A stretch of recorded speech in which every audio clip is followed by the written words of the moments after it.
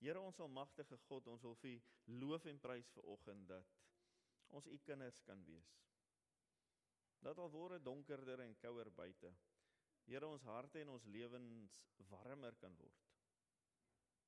Van net een rede, van U lig wat in en deur elkeen van ons skyn. U maak ons van binne af warm, Here. U laat ons veilig voel. U beskerm ons elkeen en U seën ons met alles wat ons nodig het om elke oggend op te staan, die dag in die oë te kyk en kan weet, ons kan hierdie dag tree vir tree stap. Want ons Here is die Here van hemel en aarde. Here, U het geskep deur net te praat, deur te spreek. En dankie dat ons kan vertrou dat U liefde meer is as net spreek. Want U het U Seun Jesus Christus gestuur om vir ons elkeen fisies te kom ly aan die kruis. Here, ons gaan ons Kerstyd nader en binne, waarin ons herdenk dat Jesus Christus vir ons kom leef het, gebore is. Here, ons wil vanoggend vir U dankie sê, dat U vir ons elkeen liefde skenk. Dat ons lewens gevul is met U goedheid en U genade.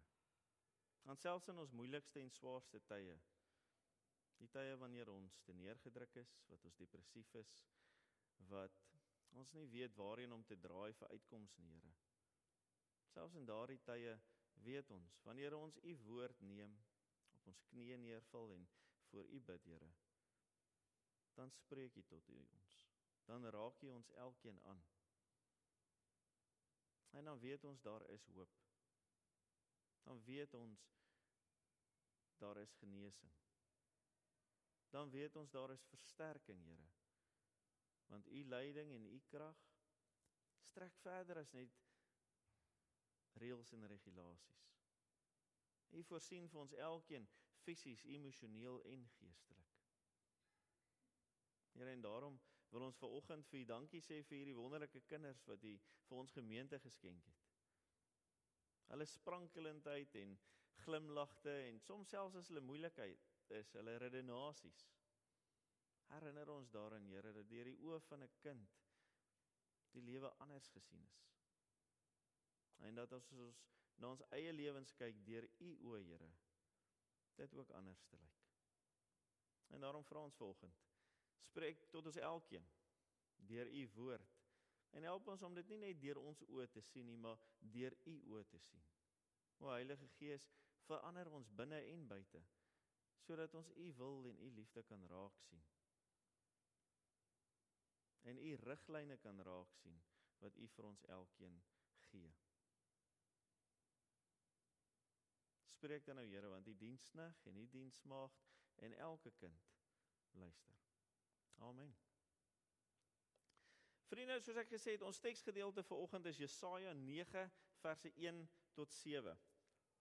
As ons kyk na Jesaja en die gedeeltes wat Jesaja 9 vooraf gaan, dan is daar net een of twee goedjies wat ons in ag moet neem wanneer ons hierdie gedeelte gaan lees. En die eerste is, dit is in 'n donker tyd van die volk se geskiedenis. 'n donker tyd van die volk se geskiedenis, want twee dinge gebeur. Die 10 stamme van die noordelike ryk is op die punt om weggevoer te word in ballingskap. Ballingskap was exile gewees. So die leierskorps van die volk was weggevoer na 'n ander land toe. En die res van die mense was gelaat met verwoeste stede. En daar was ander mense, die Assiriërs in hierdie geval, het hulle eie mense ingebring, om ook dan in daardie lande te werk en te bly en te vermeng. So, wanneer die ballingskap geëindig het en die oorspronklike Israeliete, kan ons seker dan maar noem, teruggekom het hulle selfs neergekyk op hulle volksgenote, want hulle het nie geweet of hulle met Assiriërs getrou het en families gehad het ensovoorts. So, dit was regtig 'n donker punt van die geskiedenis. Die Suidryk aan die ander kant het hulle rug op God gedraai en toe 'n alliansie met die vyand gestig om te sê, ons gaan saam met die Assiriese koning 'n verband sluit sodat ons nie oorval word nie. Die ironie van die saak is, albei is éventueel in ballingskap weggevoer. En as ons hoofstuk 9 lees met hierdie donker agtergrond, En hierdie feite wat op die tafel is, want as ons gaan kyk na die geskiedenis, dan kan die geskiedenisboeke vir ons ook hierdie bevestig. Dan besef ons dat Jesaja 'n verrassende boodskap bring. Dis werklik 'n verrassende boodskap, want dis 'n boodskap van verlossing en bevryding. Dis 'n boodskap van blydskap. Nou ons almal weet as jy moeilik is en dit swaar gaan, as iemand dan opgewek en opgeruimd na jou toe kom, dan het dit een van twee effekte. Of dit beer jou op, of dit maak jou net meer depressief. Want hoekom is so 'n persoon dan so, as dit regtig so moeilik gaan en so seer is? En Jesaja gebruik twee beelde om te verduidelik hoe hierdie blydskap moet wees. Die een gaan oor oestyd. Die beeld van oestyd. Oestyd was gekoppel aan God se voorsiening en God se seën. Almal van ons ken boere of het familie wat boere is ensovoorts. Almal is afhanklik van reën en van die opkoms van die oes of die gesondheid van die vee. Jy kan soveel dokters soos jy wil, jy kan so reg plant op die regte datum soos jy wil, maar ons het geen beheer oor of dit werklik gaan reg uitwerk aan die einde van die jaar. So daardie blydskap en afhanklikheid in daardie vrolike tyd, daardie erkentenis is waarna Jesaja verwys as hy die oes in beeld gebruik. En die volgende beeld is die oorwinning van 'n oorlog. As hulle oorlog gevoer het, het hulle gejuig en het was almal verbly geweest, want dit het beteken hulle gaan iemand anders tussen slawe wees nie. So dit was 'n intense blydskap waarvan Jesaja hierso skryf. En wanneer hy dit skryf, dan sê hy, die Here wil julle gemoedstoestand en julle toekoms radikaal verander. Julle vrolikheid en julle lewensuitkyk moet gevul wees met feestelikheid. En as ons so daarna kyk, dan sien ons dat Jesaja se skrywe 'n radikale skrywe is. Hierdie belofte en hierdie blydskap waarvan hy praat in hierdie verse wat ons nou gaan lees, is massief, dis ontsaglik groot. Maar dit is nie iets wat net gerig is tot die Noord- en die Suidryk, wat een ryk moet word nie. Nee, hy versprei die grense. Dit gaan oor na die heidenstreke toe. Want God se verlossing is omvattend. En wanneer ons dit so in gedagte neem, dan dink ek, sal ons verse vir ons vanoggend bietjie meer sin maak. Kom ons gaan lees dan hoofstuk 9, verse 1 tot 7. Die volk wat in donkerte geleef het 'n groot lig gesien. Oor die wat in die donker land was, het 'n lig geskyn. U het die wat nie meer 'n nasie was nie, baie gemaak. Hulle blydskap groot gemaak. Hulle het hulle in u teenwoordigheid verbly, soos mense bly is in die oestyd. Soos hulle juig, wanneer hulle die buit van die oorlog verdeel. Soos die dag toe Midian verslaan is, het u die juk verbreek, wat op die volk gedruk het. Die stok waarmee hulle geslaan is, waarmee hulle gedryf is. Elke soldaat se skoen, wat in die oorlog gebruik is, en elke uniform wat met bloed bevlek is, sal verbrand word, deur die vuur verteer word. Vir ons is 'n seun gebore, aan ons is 'n seun gegee. Hy sal heers, en hy sal genoem word, Wonderbare Raadsman, Magtige God, Ewige Vader, Vredevors. Sy heerskappy sal uitbrei, en hy sal vir altyd vrede en voorspoed bring. Hy sal op die troon van Dawid sit en oor sy koninkryk regeer. Hy sal die koninkryk vestig en in stand hou, deur reg en geregtigheid, van nou af en vir altyd. Daarvoor sal die onverdeelde trou van die Here, die Almagtige, sorg. Tot sover uit die woord van God. Ons lewe van elke woord van ons Here. Ons teksgedeelte, vriende, is verse 4 en die laaste deel van verse 5. Vir ons is 'n seun gebore, aan ons is 'n seun gegee. Hy sal heers en hy sal genoem word Wonderbare Raadsman, Magtige God, Ewige Vader, Vredevors, almal met hoofletters. En daarvoor sal die onverdeelde trou van die Here, die Almagtige, sorg. As ons in ag neem waar die Israeliete was, is hierdie nogal 'n opgewekte lied, is dit nie? 'n Profesie wat hy gee. En die groot vraag wat my hieraan laat dink het om terug te kom hiernatoe is, hoekom is Kersfees vir ons elkeen spesiaal? Hoekom is Kersfees spesiaal? Wat ons vir die kinders ook gevra het. Dis 'n tyd van fees, van blydskap, van vreugde en opgewondenheid. Dis 'n hoogtepunt. Kinders raak in verwondering oor al die dingetjies wat hulle gaan sien en al die dingetjies wat hulle doen. As mens die liggies gaan kyk in die stad, is dit net oogies wat oral rondheen kyk. As mens gaan persente soek, is dit dieselfde storie. Dis allerlei partytjies. Ons is volwassenes, ons raak weggevoer in nostalgie. Dink aan ons kinderdae, hoe Kersfees toe was. Lucky Luke, ons Lucky Luke gekyk het. Hoe ons by die see gekuier het saam met familie. Hoe ons 'n somerkersfees gehad het saam met mense. Gebraai het tot laat in die aand. Kersfees is 'n tyd nie net van fees nie, maar van verwagting. Want as ek die woord Kersfees sê, is daar 'n sekere verwagting van blydskap, opgewondenheid, maar 'n verwagting wat by ons tuis te vind. As ek na die TV kyk en ons kyk na die wêreld rondom ons, dan gaan dit oor persente en geskenke en hoeveel mens kan gee en ontvang. Maar vir Christene is dit 'n verwagting van iets meer. Want daai persente en geskenke en goed het 'n kortstondige leeftydperk. Mens maar net dink as ons vir ons kinders persente koop, teen die tyd wat hulle die 3de persent oopmaak, is die eerste een al amper weer vergeet. Dis 'n kortstondige blydskap, maar vir Christene is daar verwagting van iets meer, 'n bevestiging van God se trou aan sy kinders en sy volgelinge. Iets wat betekenis het, nie net vir gister nie, maar vir vandag en vir môre. Vandag en vir môre. So Kersfees is vir jou en my 'n tyd van belofte.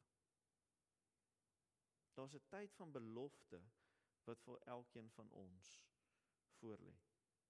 En die vraag van ons vanmôre is, hoekom? Hoekom is dit so spesiaal en hoekom is daar blydskap en hoekom is daar belofte vir ons?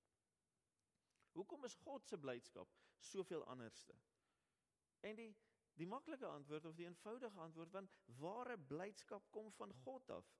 Die wese van blydskap is gesentreer in die Here self. Dit is van God, dis voor God, dis in sy teenwoordigheid. Wanneer ons op die slegste punt van ons lewe is, en ons gaan na die Here toe, voel ons beter. En daai beterskap dra my, nie net vir 'n oomblik nie, maar vir 'n tydperk, en 'n tydperk. En elke keer as ek by die Here uitkom, verleng daardie tydperk. God se blydskap is nie net vir nou nie. Dit is vir 'n tydperk, vir 'n lang tydperk. En daar's soveel Bybelverhale wat dit vir ons bevestig. God se ywer, sy goedertierenheid, sy verlossing. Soveel keer wat hy vergewe, wat hy omdraai en terugneem. As ons net dink aan die Israeliete, hoeveel keer was hulle verkeerd? En dan kom hulle terug na die Here toe. En dan gee God vir hulle die blydskap en die oorwinning wat hulle soek. In Jesaja 9 vers 3, 4 en 5 word dan 3 redes aangevoer vir die blydskap van die volk. In hierdie donker tyd wat hulle in is, hierdie blydskap wat hulle sal ervaar, is daar 3 redes. En elkeen van hierdie sinne begin met want. As ons dit sou vertaal, dan begin dit met want. Eerstens word gesê dat verslawing beëindig sal word. En dit het veral op die ballingskap van toepassing. Verslawing sal beëindig word. Die juk, soos met die Midianiete wat Gideon met 300 man hierdie oorlog gaan voer het en oorwin het, daardie juk sal afgegooi word deur God en God sal sy kinders verlos. Dis die eerste ding wat sal gebeur. Die tweede ding van blydskap wat op hulle hande is die oorlog sal verby wees. Ons teks sê, soldate se skoene, die bloedbevlekte uniforms, sal tot niet gemaak word. Daar sal vrede wees. En daardie vrede sal aanbreek en hou. En derdens loop alles uit op 'n hoogtepunt. Die hoogtepunt word in die laaste 2 verse vir ons saamgevat en opgesom. 'n Kind word gebore, 'n seun word gebore en vir ons gegee en hy sal koning wees, want sy koninkryk sal die voortsetting wees van Dawid. En dit sal langer as Dawid se wees. Meer suksesvol en groter, want syne sal ewigheid instrek. En daarom ontvang hy 'n reeks koningsname. Wonderbare Raadsman, Magtige God, Ewige Vader, Vredevors. Hierdie baba wat gebore word, sal dit alles wees. Nou, hoe in teenstelling is dit nie met die Assiriese konings nie? Absoluut. Hulle voer oorlog, hulle is volwasse mans, hulle gaan maak mense dood, hulle voer hulle weg in ballingskap. Hier stuur God vir Jesaja met 'n boodskap en sê, daar sal 'n kindjie wees, en daardie kindjie sal julle redder wees. Hy sal 'n wyse raadsman wees, hy sal die magtige God wees, hy is julle ewige Vader, en hy sal julle Vredevors wees. God se blydskap en God se redding is anders. Anders as wat die wêreld daarna kyk, anders as wat ons baie keer verwag. Die bedoeling van hierdie 3 profesieë, elkeen met sy eie wand, is eenvoudig, vriende. God is anders. En daarom gebruik Jesaja ook die verlede werkwoord vir hom. Hy beskryf dit nie as iets wat in die toekoms gebeur nie, hy gebruik 'n verlede werkswoord vir hom, want dit is iets wat alreeds nou begin het. Dis nie iets wat nog kom nie. Dis nie iets wat was nie. Dis 'n werkwoord. God se redding was en is en sal wees. Nou, ons kan argumenteer. Die geskiedenis sê vir ons, dit het nie alles so gebeur nie. Al twee die lande was toe in ballingskap weggevoer.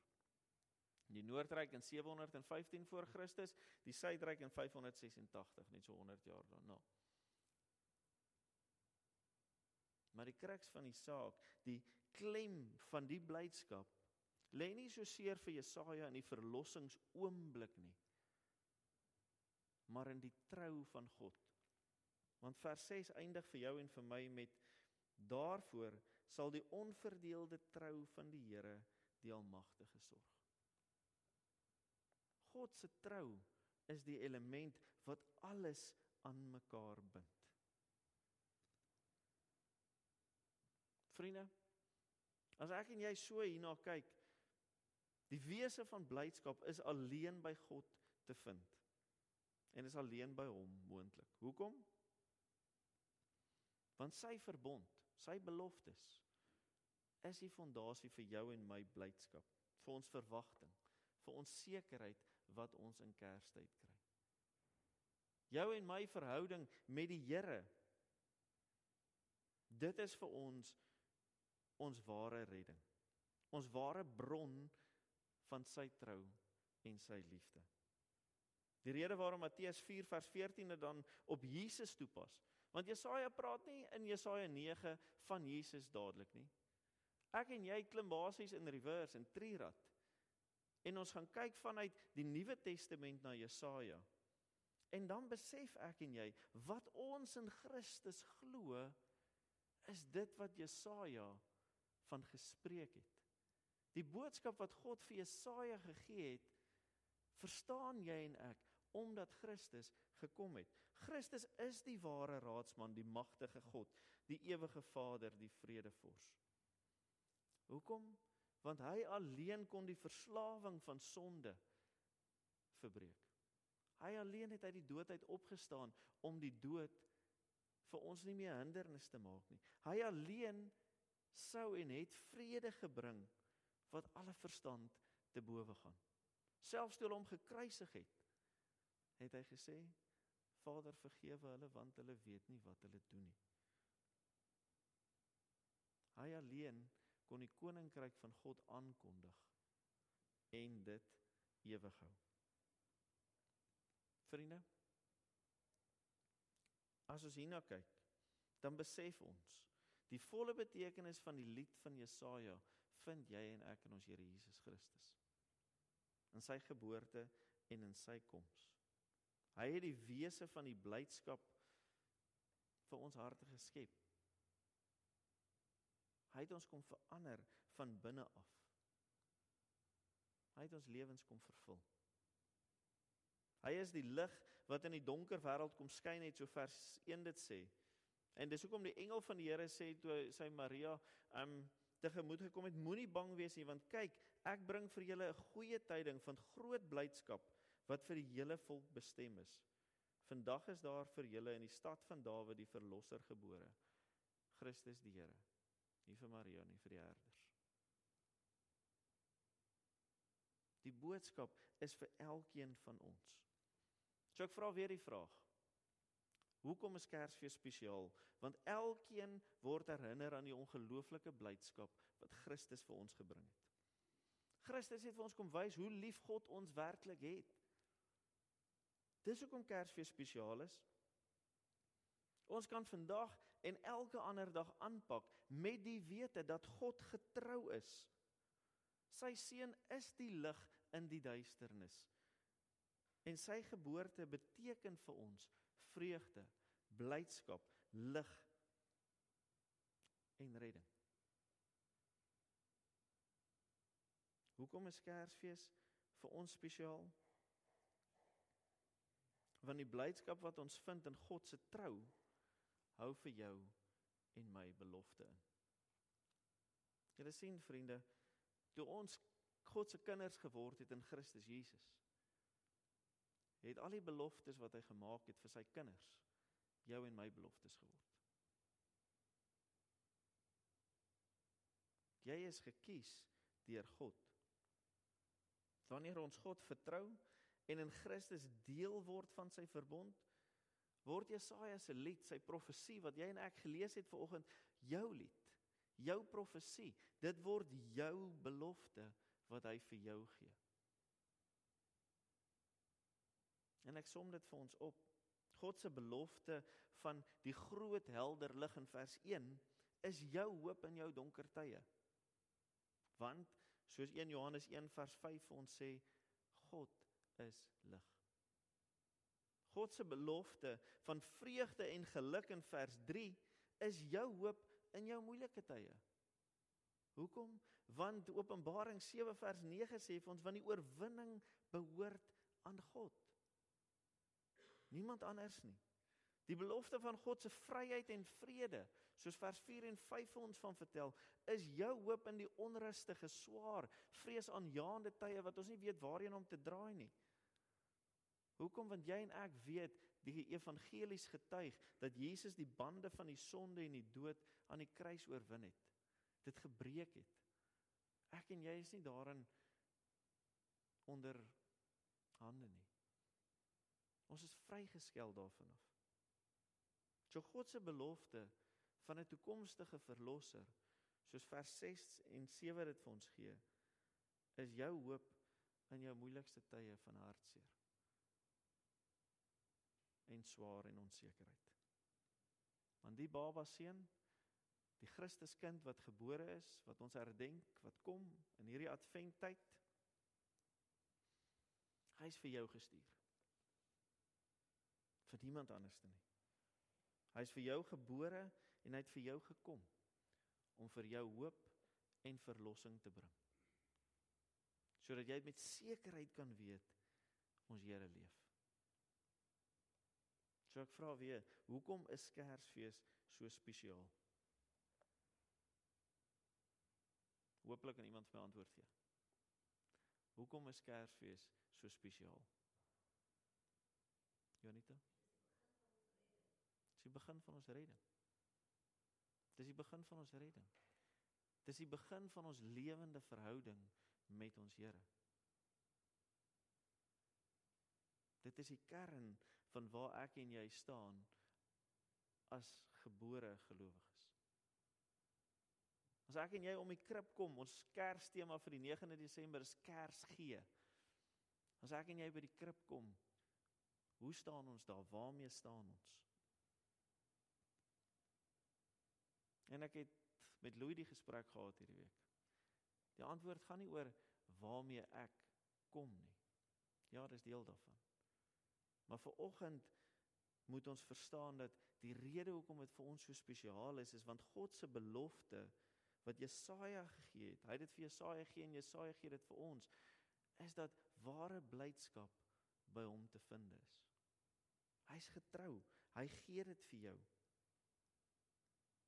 God se belofte en blydskap, dat Jesus die ware raadsman is. Hy is die magtige God, hy is die ewige Vader, en die ware Vredevors. Ons hoef dit nie te betwyfel nie. As ek in jou advent ingaan, wil ek jou aanmoedig, wil ek jou uitdaag. Laat hom toe om vrede in jou hart te bring. Laat hom toe om verlossing oor jou lewe te skrywe. Glo dit. En laat hom toe om vreugde deel van jou lewe te maak. Laat hom toe in jou lewe. Mag jy en ek en elkeen wat ons ken, want hy leef deur ons, in hierdie Kersfees opnuut bewus word van God se onverdeelde trou. Mag ek en jy opnuut bewus word van die blydskap wat die Here vir ons gee deur die Christuskind. En mag elkeen van ons seker wees van die belofte wat dit vir jou inhou, dat Jesus jou wonderbare raadsman is. Dat Jesus jou God is. Dat hy jou ewige Vader is en jou Vredevors. Amen. Kom ons bid saam. Ons Vader wat in die hemel is, Here, ons wil U naam loof en prys. Laat U naam geheilig word. Here, ons wil U erken en laat U koninkryk kom. Here, en ons wil U volg. Laat U wil geskied. Heilige Gees, betree elkeen van ons se lewe met die nodige daad en autoriteit, want ons wil U toelaat om U vrede en U verlossing en U vreugde in ons lewens in te bring, oor ons lewens te spreek. Dat wanneer ons soos Petrus op die water moet loop, dat ons dit met sekerheid kan doen, sonder om na die golwe te kyk, maar ons oë gefestig te hou op U. Here, dankie dat ons nie alleen in hierdie reis is nie, maar dat ons, soos die volk Israel, as kerk en as gemeente saam op hierdie reis is. En daarom bid ons, Here, en vra ons, wanneer dit moeilik gaan, gee ons die moed en die durf om te praat en te spreek en te vra, bid saam met my.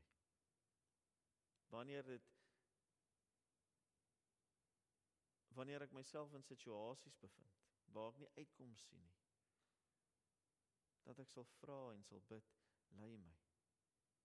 Here, en dat elkeen van ons wat na ons medegelowiges kyk, ons broers en susters in ons Here Jesus Christus, dat ons met oë sal kyk wat vertrou, met oë van blydskap en met oë van omgee, sodat ons mekaar se hande kan vat en mekaar kan lei en kan versterk, om vas te hou aan U beloftes. Here, ons erken U vanoggend as ons wonderbare raadsman. Ons erken U as die bron van alle insig en wysheid, en die plan vir ons lewens. Ons erken U as die magtige God, wat uit die dood uit opgestaan het, wat getuig deur U doop en U brood, Here, dat U bemoei met ons. Ons bely U as ons ewige Vader, Here, want U is die een wat was, en wat is, en wat kom. En ons bely U as ons Vredevors, Here, want ware blydskap vind ons net by U. Ons bid dit in Jesus ons Here se naam. Mag ons gaan leef met die blydskap en die belofte van die ewige God. Ontvang nou die seën van die Here en gaan in vrede. Mag die genade van ons Here Jesus Christus, die liefde van God die Vader en die gemeenskap met die Heilige Gees met ons elkeen wees en bly. Amen.